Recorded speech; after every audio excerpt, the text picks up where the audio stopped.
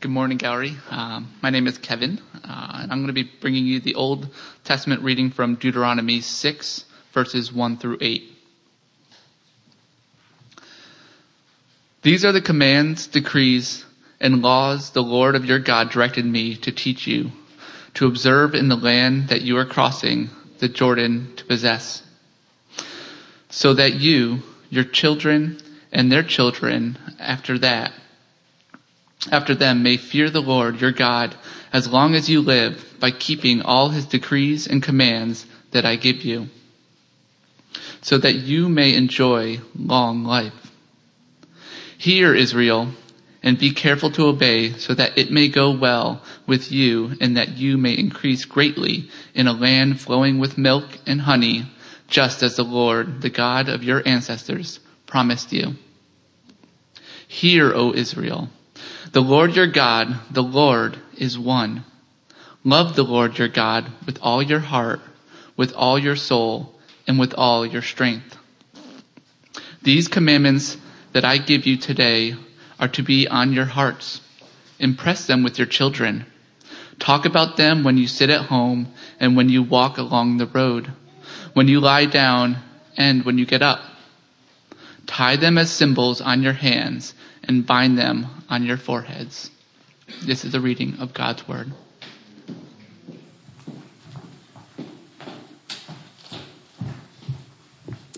Good morning, I'm Lauren. Today's New Testament reading comes from Mark 12:18-34.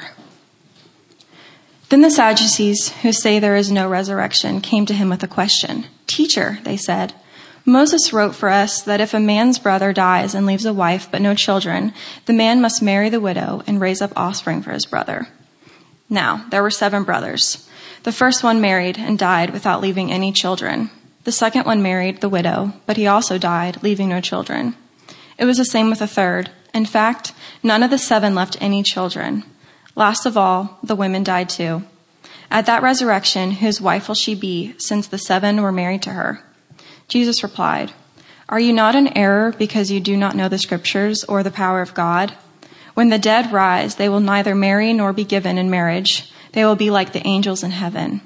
Now about the dead rising. Have you not read in the book of Moses, in the account of the burning bush, how God said to him, I am the God of Abraham, the God of Isaac, and the God of Jacob. He is not the God of the dead, but of the living. You are badly mistaken. One of the teachers of the law came and heard them debating. Noticing that Jesus had given them a good answer, he asked him, Of all the commandments, which is the most important? The most important one, Jesus answered, is this. Hear, O Israel, the Lord our God, the Lord is one. Love the Lord your God with all of your heart, with all your soul, with all your mind, and with all your strength. The second is this. Love your neighbor as yourself. There is no commandment greater than these. Well said, teacher, the man replied. You are right in saying that God is one and there is no other but him. To love him with all your heart, with all your understanding, and with all your strength, and to love your neighbor as yourself is more important than all burnt offerings and sacrifices. When Jesus saw that he had answered wisely, he said to him, You are not far from the kingdom of God. And from then on, no one dared ask him any more questions. This is the word of the Lord.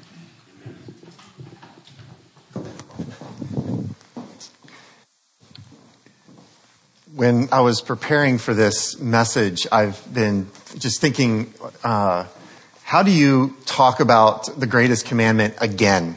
How many of you have heard me speak on the greatest commandment before? All right. Yeah. So when I was talking with Lauren on a walk, she was like, so how is it coming together? Like talking about the teaching. And I'm like, Lauren, I feel like I'm offering chocolate cake to people that have had chocolate cake.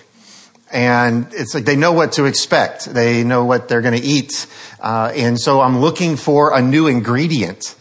Something that when they bite into it's like, oh, yes, that just came alive. And so if you know me, I love chocolate cake and I will take it anytime. But there's one place that you go to and they seasonally offer it. And they don't offer it all the time. And I've realized that that's a marketing strategy. Like, if something's really good, why not offer it all the time? But if you give people the same thing all the time, then it's not as special as when you bring it out. And so this particular restaurant only offers what they call Coca-Cola chocolate cake. And so their sweetening ingredient somehow is now using Coca-Cola as the basis for the cake. And let me just tell you, when they do it right, it's moist and it's excellent. But I don't necessarily feel like that my job today is to, quote, entertain you with the greatest commandment. But I do feel like that there is something new and sweet about it if we allow ourselves to get fully present in it. Because we're talking about this series of being devoted, and we've started leading up to this just about our devotion to God and how the evil one wants to tell us lies so that we're not devoted to him. Like that's really his goal. He loves it when we sin. He loves it when we do our own thing, and he loves it when we harm one another. But his ultimate goal is that he is not the one that gets our love and our devotion. And so now we're looking at Jesus leading up to Easter, to the cross, to the Resurrection Sunday. And our desire has been, what was Jesus so intentional about communicating before he died? He was devoted to his disciples. He wanted them to be ready for a life after the resurrection. And so it's obvious to me that the last few teachings and the things that he's doing was highly intentional because he wanted to drive some things home, because just like we're supposed to be devoted to him, as we read during the opening, Philippians 2, Jesus fully devoted himself to us. And so his devotion to us is the mirror or the example for which our devotion should be to him. And so he's now in this final week. He started the week out by doing what? Cursing a tree. Well, he actually came in like Palm Sunday, triumphal entry. Yes. Okay. But I was on the series where I picked up, like, who cares about the order in scripture? It's all about the way that I'm teaching. So Palm Sunday, which is next Sunday, this triumphal entry. But the first day he went into the temple, on the way in, he cursed a tree. During the day, he turned over tables, but he did it in such a way that the people wanted to listen to him at the end of the day.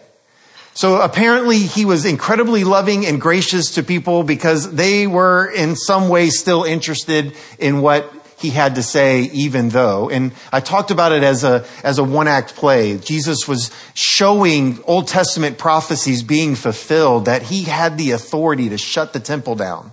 And the only person that had the authority to shut the temple down was the king of Israel at that point in their scriptures and in their understanding. And so that whole first day was him declaring, I am your true king. I've proven it through everything that I've done. And the cursing of the fig tree on the way in, seeing the fig tree withered, obviously was a symbol of his kingship, his authority. The fig tree obviously symbolizing the temple and the command that he had given the nation of Israel to be his chosen people in the world. All of that was coming to an end. And so everything that we've been talking about can kind of be summarized in this up to this point. Is the prayer that we ended with last week. God, grant us wisdom to see to the heart of things. I want to pause on that. Grant us the wisdom to see to the heart of things. Not just to see, but we need to see the motivation behind things. So we need to see the motivation behind what Jesus is doing. We need to see the motivation behind what we're doing. We need to see the motivation behind the choices that we're making and all of this. It's in every aspect of our life, heart, mind, soul, strength. We have to get to the point where we're able to see the heart of things and to give us ourselves wholly to our true God and King. This has been what Jesus has been doing now for several days leading up to his final act, which was the resurrection. So in this passage, I'm not going to spend a lot of time on the fact that the Sadducees had a theological issue. I do want you to understand that they had theological issues in their century, just like we have in our century. Some of us have been talking about hell recently, and there's been so many ways in which people have different beliefs and systems on hell. There's many of you, I've heard from our growth community leaders, where people are dropping words like predestination and Calvinism and all these other words, and I'm like, I'm so glad I wasn't at your growth community.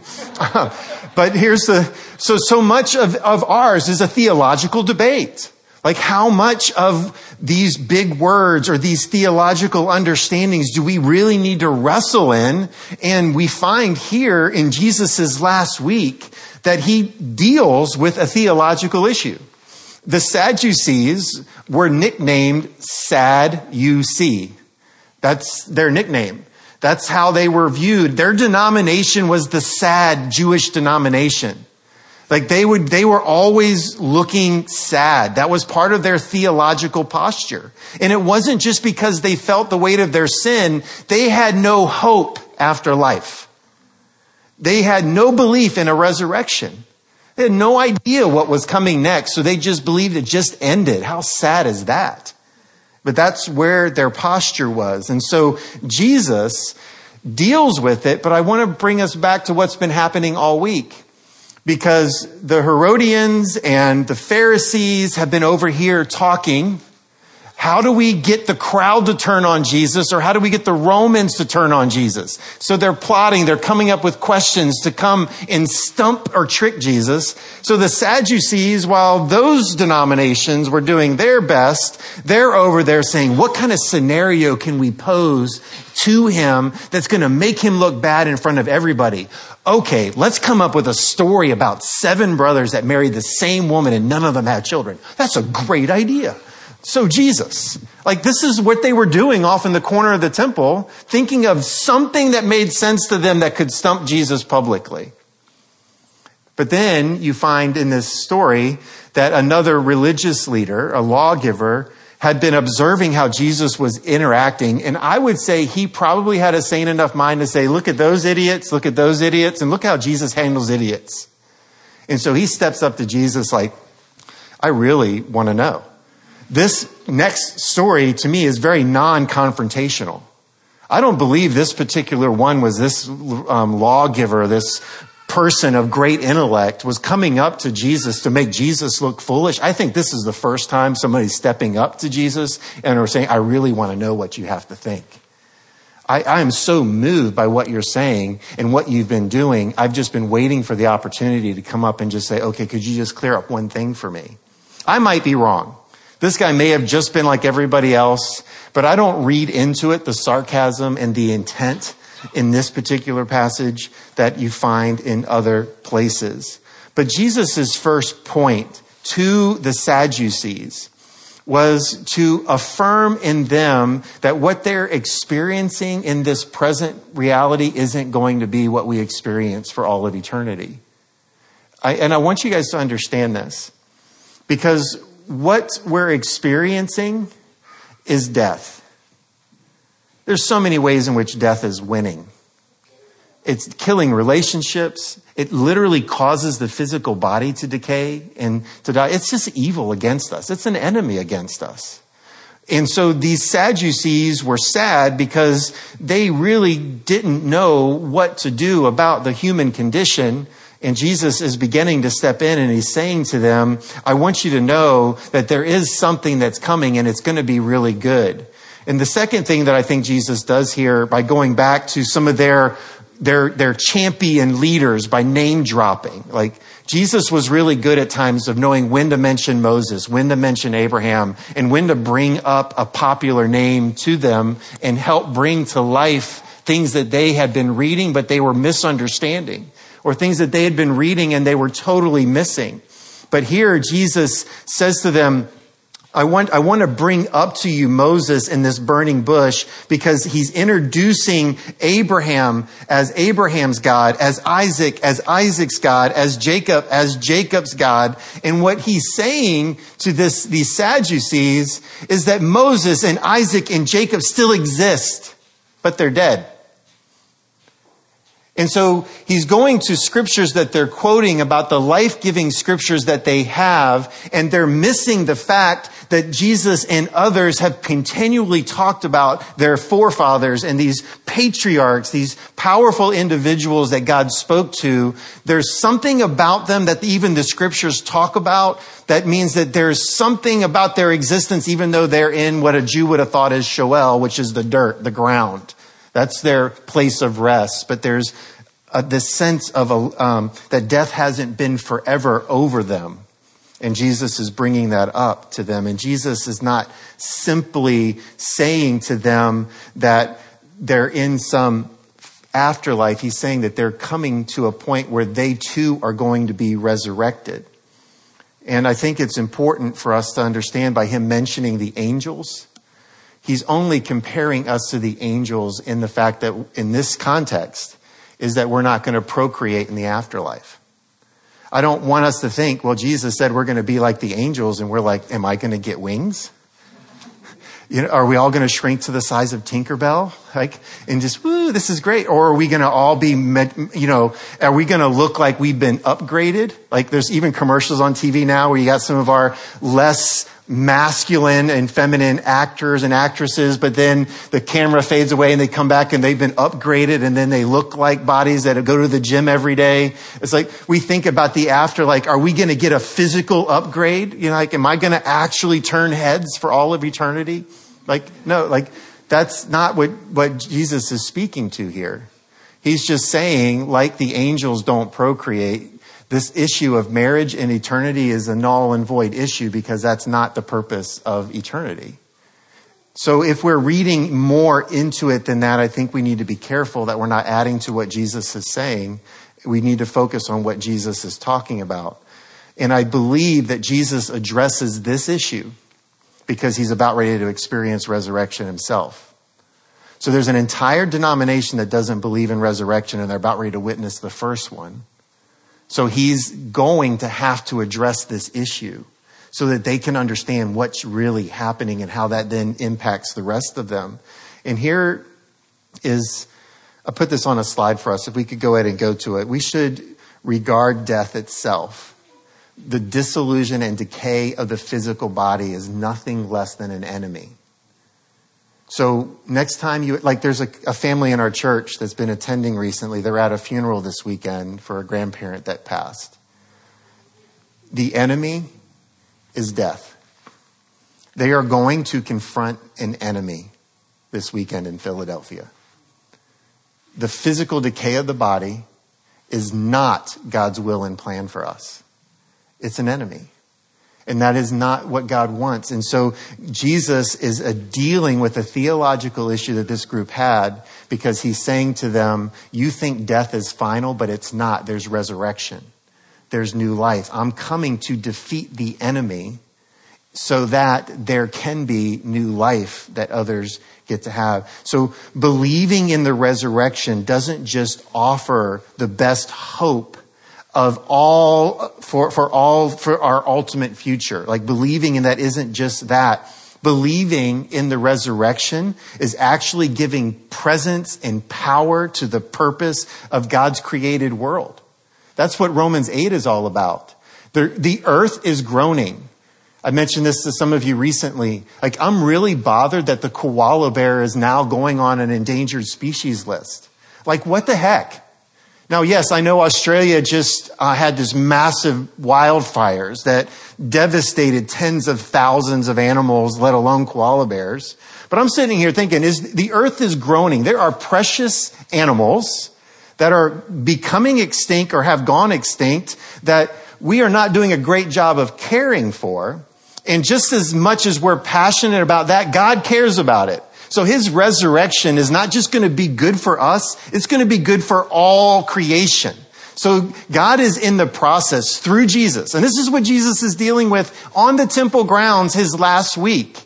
He's looking at people and saying to them, as the true king, as the true Lord, what I'm getting ready to do is establish a new kingdom on earth because this was all made good. I'm going to make it good again. I am going to reclaim it. I am retaking it, and I'm going to be its rightful ruler. And he's saying what God has made, he is now going to remake. So it might seem like this was just a simple story about the Sadducees coming up and saying, okay, a man married and he married his brother, married a brother, married a brother. And then this idea of the great commandment steps in and we step into all of this and we just are like, we're so distracted by what the words on the page that we're missing the fact that in that moment, Jesus was declaring over everybody listening that I am the true king and I am taking the kingdom back. And I am going to now start to tell you what that kingdom is going to be like, because you can be invited into it right now. We have discovered what I believe are where our priorities lie. This is what the whole transition from the resurrection life to the story of the greatest commandment is where our priorities lie. So imagine just for a minute, you arrive home just in time to walk in to realize that your house is on fire. You know your priorities by what you grab to make sure that you get it out of the house before your house is consumed. So do you run for a particular family photo? Do you run and quickly try to carry out the safe that's hidden in your room somewhere that has your passports in it and other important family documents? Do you run to that to get those things out? Like, when your stuff is being consumed, you start to quickly evaluate what's most important for me to get in here and get out. Some of you would immediately run to a child's room, and you would make sure that your child is removed from the home as quickly as possible. Others of you, it might be a handwritten letter from a parent that's no longer living, and you don't want to lose that. And so you run for that, and even putting yourself in danger in order to get to it before the fire does. I want you to think about that, because that's really what this man is asking Jesus. He's asking Jesus, if everything is on fire, what is the most important thing for me to grab? It's not just an intellectual question. It's not just a question about, well, if all 700 plus laws for some reason were being taken away, what would be the one thing that I should grab a hold of? No, Jesus is saying the question that the lawyer is asking is if everything is on fire, what do I grab first? So faced with this whole volume of laws, I think it's important for us to consider a couple of things. How we construct a code of personal ethics is not what this passage is about. This passage is not just about a code of ethics that we take. The Jewish law was more about who was the object of our love and our worship. They had set up systems called a Shema. It was like this daily prayer rhythm. It's what Kevin read to us, where they would quote that as the equivalent of our Lord's Prayer in Christianity, the Our Father who art in heaven. Like, as Christians quote this, the verses Kevin read were the verses that they would pray. And it was the same posture. They didn't want it to be half of their life. They wanted it to be all in. That's why it talks about heart. It talks about soul. It talks about mind. It talks about strength. And whatever we do, we're to do it for Him. That was the posture to a Jewish person. And it's the posture behind the Lord's Prayer. Jesus seems to think that through His kingdom work and everything He's leading these people to, that this commandment is now in reach for them. I want you guys to hear me when I say this. He believed that this was in a place where they now could love God with all their heart and with all their mind, with all their strength, and they could in turn love their neighbor as they love themselves. But did you pick up on this? The lawyer didn't ask him, what are the top two? The lawyer asked, what's the most important one? And Jesus offered the second at His own discretion. And I want to just say to us, that's really important to notice, because He was saying to them that, yes, you've got to get this one, but let me just say equal to it. So there's really two number ones here.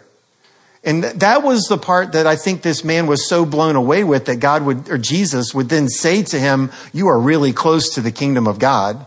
Because this man was able to understand what Jesus did by tying in our love for God and our love for one another. And I believe Jesus was doing this in such a way, which you can read more in the story of the way Luke told it in Luke chapter 10. But when you start looking at this, I believe that Jesus was saying to them, and I want you to hear me. I can tell that some of us might already have been zoning out a little bit. So just hear me when I say this. I believe Jesus was telling them that the world could start getting better right now. I honestly feel like Jesus isn't just teaching at this moment. He's saying to them, if you really want things to be different, it can happen right now. if you do these two things. And that is love God with all your heart, all your mind, all your soul, and all your strength. And you don't neglect yourself, but you love other people as you love yourself. Like this is important for him to have communicated. And this command from the Shema, this idea that God was the only God, we're going to talk more about that in our growth communities this week. I don't have time to get into all of that right now. But this lawyer, this crisis that this lawyer is bringing to Jesus, I believe when the crisis comes to our life, how we respond really does show who's our God. And are we grabbing for God saying, I want to be obedient to you through my fire? Or are we turning to something else? And in the process of our trial, do we forget about our neighbors? Do we forget that I should still love them like I want to be loved? Like right now, this is a rhetorical. Please do not respond out loud or wave at me, wink, or make any other gesture towards me. But how many of you right now are just waiting for somebody to initiate a conversation with you? How many of you right now are just waiting for somebody to initiate love to you? How many of you are just waiting because there's something going on in your world? You just can't wait for somebody to reach out to you.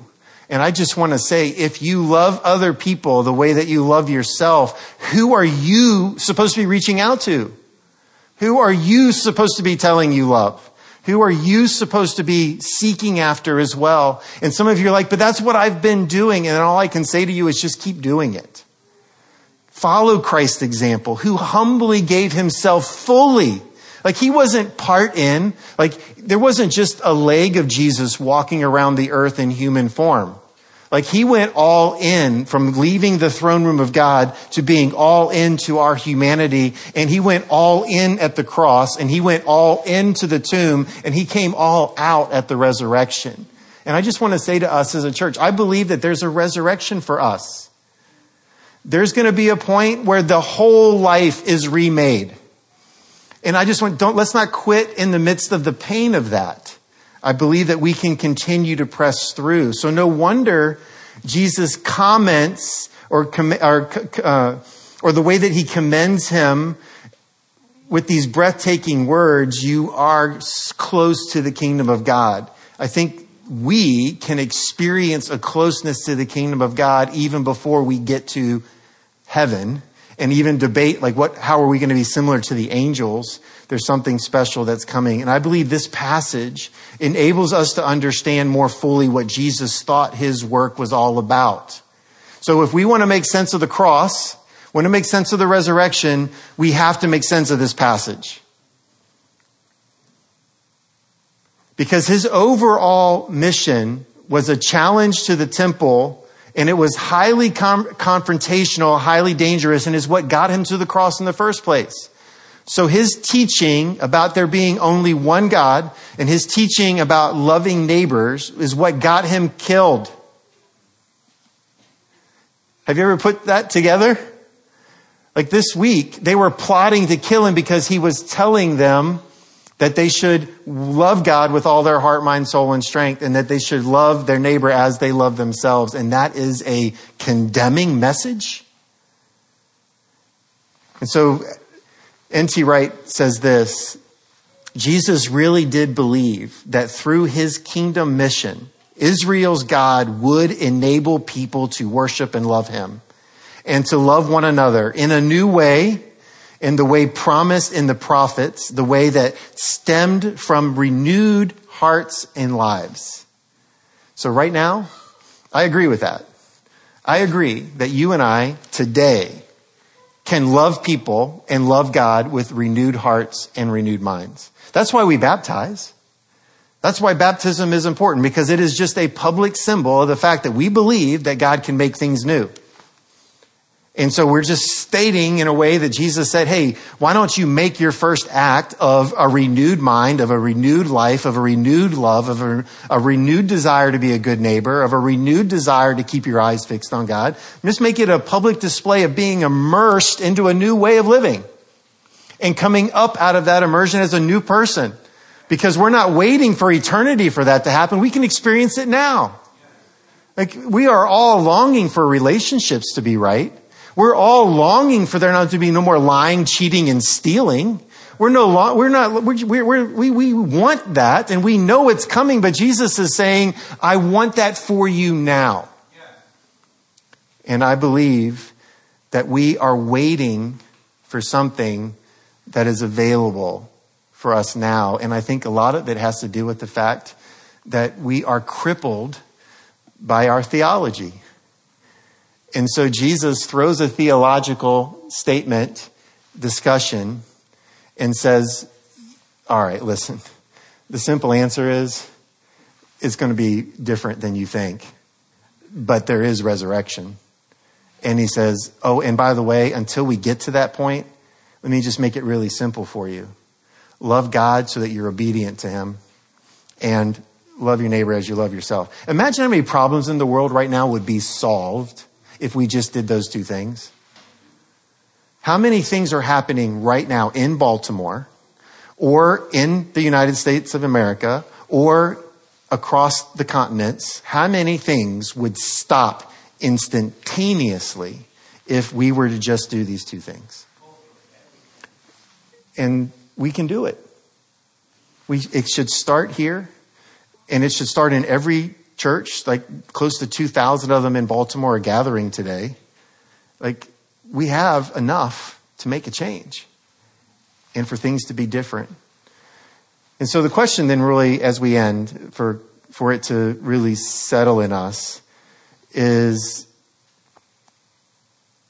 this really challenges the Christian church. Because is the church known for a group of people that love God with all their heart, mind, soul, and strength? And is the church known for loving neighbors as you love yourself? Like, if we were to take time to really think about that and let that really fall on us today, what's our testimony? And I'm not just saying this church. We're talking about other churches. Like, it was fun for Summer to mention Grace Kids, because the last time that she and Emily led worship together was at Grace Church. And now they led here. And so it's just obvious that grace would come off her tongue when you throw out the gap. It's not even we're changing letters. We're just, it's like, this is confusing. But it's not confusing because there's really only one church. And we are in a situation where we have got to understand that we are not loving and accomplishing the things that God wants for us. So is the church known for grabbing the right things in a crisis? Is Baltimore in crisis? What's the church grabbing right now? Like, what are the churches in Baltimore grabbing at right now? It's on fire. And what's important to us is what we're going to. And that's a heavy mirror to put in front. I'm a pastor. I'm standing in front of that mirror myself. But are we grabbing life, the people around us, or are we grabbing possessions? Wholehearted love of God and neighbor, are we grabbing that? Or are we in a mad scramble to try to save our own skin or to save our own possessions? It's a great way for us to evaluate the greatest commandment. And I just want to say, I love what Jesus did. He was asked for one and he gave us two.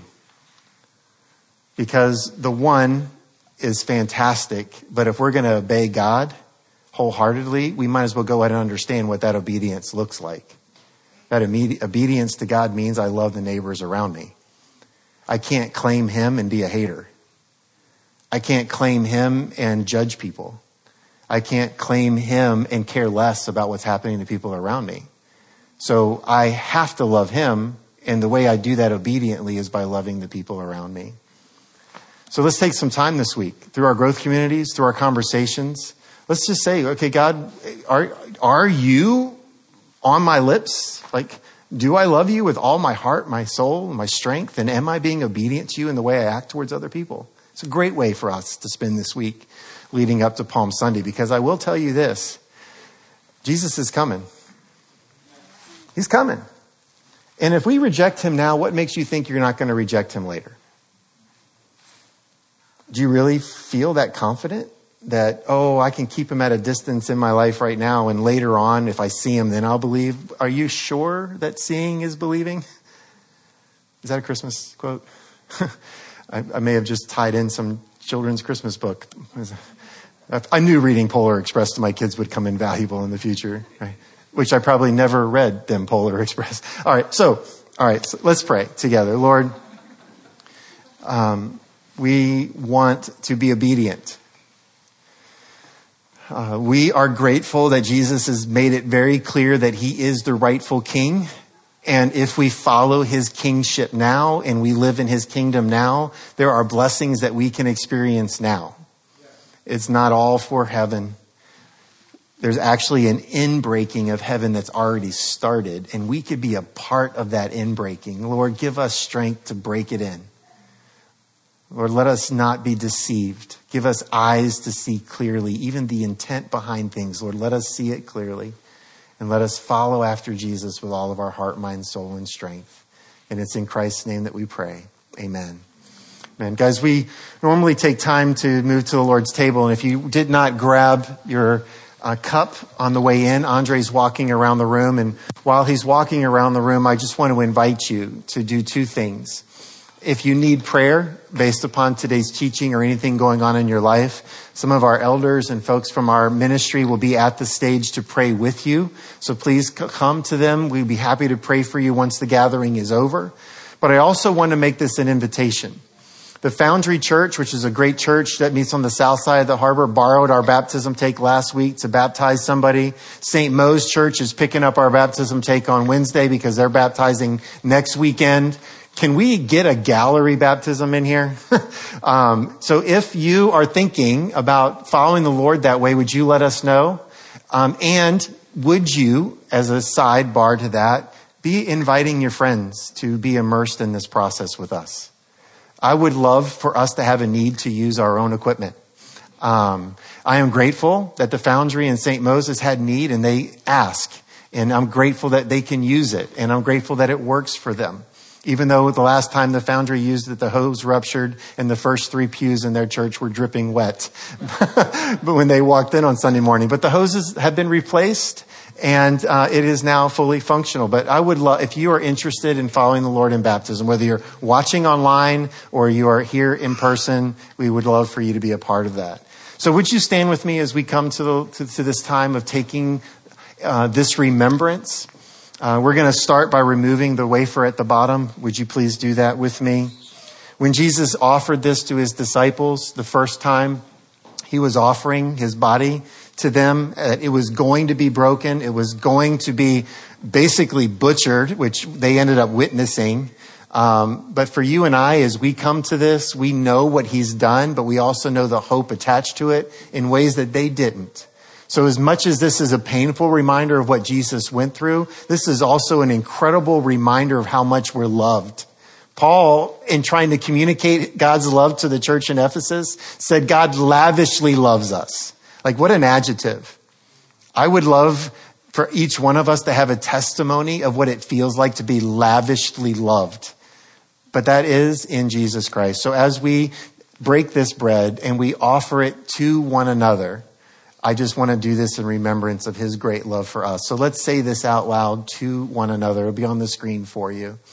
But this is his, I think it's coming. Yes. This is his body broken for you. Let's do this in remembrance of him. And then as we carefully remove the cup to expose the juice in here, when Jesus passed this around, he said, my blood's going to be shed for the forgiveness of your sins. Guys, that is great news. His blood forgave us of our sins. And that needs to be something we remind each other about. But there are a lot of people out there that don't know that their sins are forgiven. We need to let them know that their sins have been forgiven through Jesus Christ. Easter is a great time for us to do that. So let's hold this up and say to one another that what's on the screen. This is his blood poured out for the forgiveness of sins.